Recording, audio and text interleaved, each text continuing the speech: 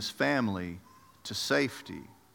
The thought of God covering our sins, one with God.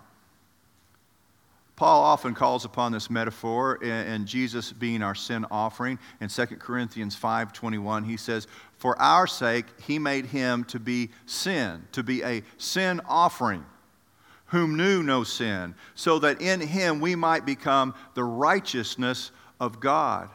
Paul tells us in Romans 8:3, the law of Moses was unable to save us because of our weakness, of our sinful nature. So God did what the law could not do. He sent his own Son in a body like the bodies we sinners have. And in that body, God declared an end to sin's control over us by giving his Son as a sacrifice for our sins. The next would have been the Passover lamb sacrifice. They would have thought about the Passover lamb, that innocent lamb. It was to be without defect. It was to be flawless. A sacrifice that had to be completely consumed at the Passover time. It was either all or nothing. You had to completely consume this sacrifice. A sacrifice that was spread along the door frame, along the door, so the Israelites could escape death and destruction, one that afforded them an exodus, an escape from bondage. The Apostle John breaks Christ into his ministry with him declaring, "Behold, the Lamb of God who takes away the sins of the world." Peter continues this in 1 Peter 1:19. "With the precious blood as the Lamb, unblemished and spotless, the blood of Christ." Jesus paints himself as the Passover lamb. While they were eating, Jesus took some bread, and after blessing it, he broke it and gave it to his disciples and said, "Take, eat. This is my body." Christ continues the Passover theme in his own announcement at the Last Supper, as his followers are going to symbolically eat of his body. In John 6:35, Christ tells the mob who has come across the sea, they're following the Jesus buffet and the miracle show, and Jesus says this to them, "I'm the bread of life. He who comes to me will not hunger, and he who believes in me will never thirst." And the crowd becomes a little bit anxious at that part, but they totally freak out when he gets down to verse 53 and says, "Truly, truly, I say to you, unless you eat the flesh of the Son of Man and drink his blood, you will have no life in yourselves. He who eats my flesh and drinks my blood has eternal life. I will raise him up on the last day. For my flesh is true food, my blood is true drink. He who eats my flesh and drinks my blood abides in me, and I in him." These people know the Passover story. They know what Christ is implying here. He is the new Passover lamb. He is the way to escape bondage and sin. He is the Exodus. You see, Exodus was the followers who painted his door with the blood of the Passover lamb and then consumed it entirely. Christ declares, "When you consume me, I will raise you up. I will protect you from death on that last day, on that day of judgment." Then we have the covenant sacrifice. This metaphor of sacrifice would have brought to mind the covenant, the fellowship sacrifice that we see in Exodus 24. A covenant which was much deeper than the thought of a contract. You see, in our idea, we sometimes mistaken a covenant with a contract, and they're not at all the same. You see, a contract says, if group entity X produces something for entity Y, or a service, then Y will pay entity X for the service. But as soon as they don't produce, as soon as the services rendered aren't adequate, well, then Y tells X, I'm not going to pay you. And then X says, well, if you're not going to pay me, then I'm no longer going to do that for you.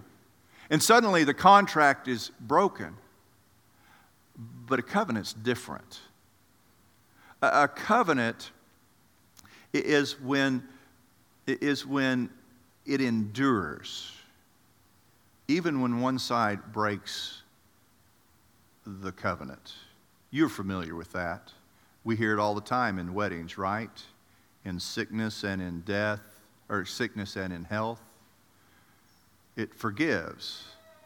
It's a condition not by humanity's idea of fairness, but God's character of grace and mercy. That's a covenant. A covenant with God persists even when we don't. In a covenant with God, He holds to His people more than the people hold to Him. Do you grasp that? Think about that for just a moment. In a covenant with God, God holds to us even when we're not holding on to God. You see, the Israelites failed to keep the commandments, right? They failed to keep them over and over again, but yet God, in His mercy and His love, held on to the covenant and fulfilled His promise to bring the Messiah, salvation to the world through His Son, right? God bless. Thank goodness. Thank God that He holds to the covenant even when we don't. Christ carries this metaphor directly when He tells the 12, "This is my blood of the covenant, which is poured out for many." Then Peter continues with this in 1 Peter 1 and 2. "To those who reside as aliens, who were chosen according to the foreknowledge of God the Father, by the sanctifying of the Spirit, to obey Jesus Christ and to be sprinkled with His blood. May grace and peace be yours in the fullest measure." Certainly, Peter is calling upon the covenant metaphor when he reminds us of the sprinkling of the blood. That covenant picture where Moses sprinkled blood on the people for Israel. Moses, the deliverer, is calling for people to obey the law and enter into a covenant that would put them in God's presence. And Christ, our deliverer, calls us to obey and enter into a covenant of grace and peace. Well, next we have ransom and redemption. When you think of ransom, at least for me, I always think of someone being kidnapped, someone being taken away.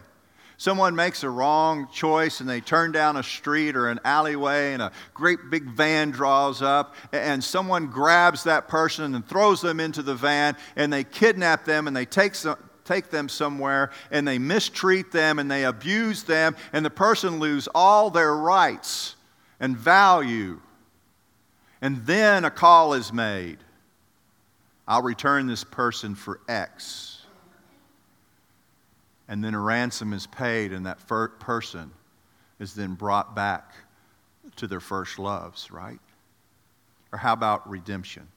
When I think of redemption, I always think of a coupon, right? Out in my car right now, and don't run out and get them, okay, because the car's unlocked. In the glove compartment, Rick, there are Sonic coupons for cherry limeades and ice cream cones. And there's about 20 of them. Somebody gave us a whole bunch of them, and I just keep them in there. So, when I'm feeling down and out, I just go to Sonic and get me a little lift up. But I got to tell you, those little coupons, you can take them and stick them to your tongue, and they're not real good. They don't really have any value. It's just a piece of paper.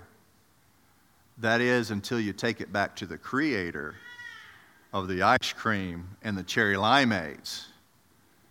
Then, when you redeem that coupon, then it's got value. Then it's some really good stuff. That's how we enter into these thoughts this morning. But again, the Jewish mind, when the metaphor of ransom and redemption was talked about by the New Testament writers, it would have invoked a deliverance from Egypt. Being in bondage, being a slave, a life of almost valueless existence, and then to be redeemed and be a child of God. Could you imagine that? One day, you're valueless. Someone has you in bondage and they're mistreating you. The Israelites were in bondage, and they were beaten, and they were mistreated, and they were overworked, and they were burdened with every burden imaginable. And then just in a few days of ransom, God comes in and ransoms them.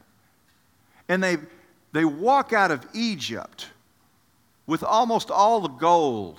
We miss that sometimes. God redeems them, and they pillage Egypt of all their gold. And then they cross a sea, and they're on the other side, and they're no longer even in danger of the enemy. And the next thing you know, they come to Mount Sinai, and they're literally in the presence of God. And they've been chosen as God's people. They've been ransomed. So therefore, the sons of Israel, I am the Lord. This is God speaking.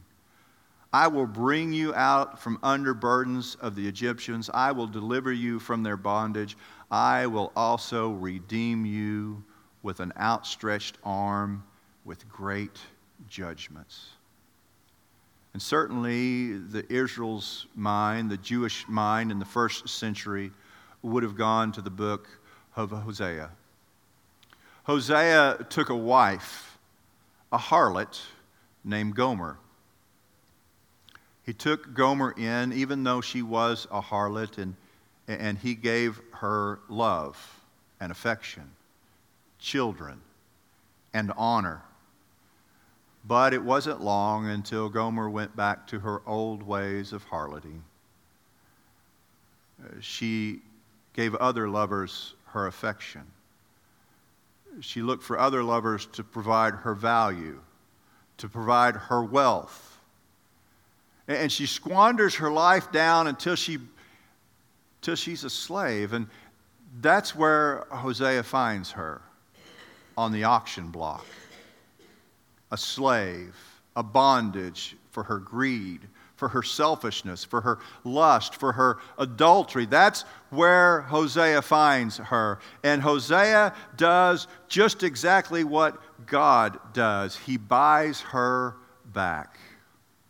So I bought her for myself for 15 shekels of silver and a homer and a half of barley. I don't want you to miss this. Exodus 21 and 32 tells us the price of a slave is 30 shekels of silver. And Hosea doesn't have that. So he offers everything he has, 15 shekels of silver, and the food off of his table, everything he has to win her back. Do you see the imagery there? Gomer's story is our story. It's humanity's story. We, like Gomer, have given our affection and our love to others, to the love of money, to the love of power, to the love of popularity. We've sought value in our titles and in our prestige. We have adulterated ourselves with pleasures of addiction and escapism. And while Hosea ransomed and redeemed Gomer, Christ ransoms and redeems us from the bondage of sin and death. Listen to these scriptures as it paints a picture of ransom and redemption for mankind. Jesus declares himself a ransom for many. For even the Son of Man did not come to be served, but to serve, and to give his life a ransom for many. Paul tells Timothy, he gave his life to purchase freedom for everyone. This is the message God gave to the world at just the right time. It was on the cross that, Barbara, you were redeemed. Ransomed away from Satan and bondage, David, at just the right time. Paul is speaking about immorality here with the Corinthians church when he says this. Do you not know that your body is a temple of the Holy Spirit who is in you, whom you have from God, and that you are not your own? Do we conceptualize that we're not our own? For you have been bought with a price. Therefore glorify God in your body. Paul reminds us that a ransom has been paid, that our redemption price has been paid for all time. I no longer live, but Christ lives in me. I am worthy. But the truth is I never really belonged to the kidnapper in the first place. The truth is I belong to my Creator. I never belonged to the kidnapper who stole me away and put me into bondage. I, like you, have been led astray by Satan, who kidnaps us and makes us slaves to sin and to guilt. But Andrea, on the cross, Christ changed all that. He sets me free. He ransoms me away from sin and death. He redeems me as a child of God, giving me value and giving me a purpose in life, providing me a way to enter into a love relationship with this triune God for all eternity. I got to tell you, I really believe that we were created with the end game of being in an eternal relationship, a love relationship with God. And that's what the cross has done for us. It's provided me, Keith Castleman, this imperfect, unpure guy, a way to enter into this relationship. You see, this is the gospel story. Christ gave himself as a perfect sacrifice, ransoming and redeeming us for eternal life with him. What a beautiful metaphor. What a beautiful truth. Amen? I don't know where you are this morning in your life. I don't know where your spiritual need is. But if you have one, these front chairs are for you. If that's too intimidating, there'll be at least one loving, kind elder at the back today, and you can pray with them or tell them your spiritual need. This is a family of sinners who are made saints in Jesus Christ. I pray that you might know the grace of the Lord Jesus Christ, the love of God, and the fellowship of the Holy Spirit. If you have a need, come now as we sing. Thank you for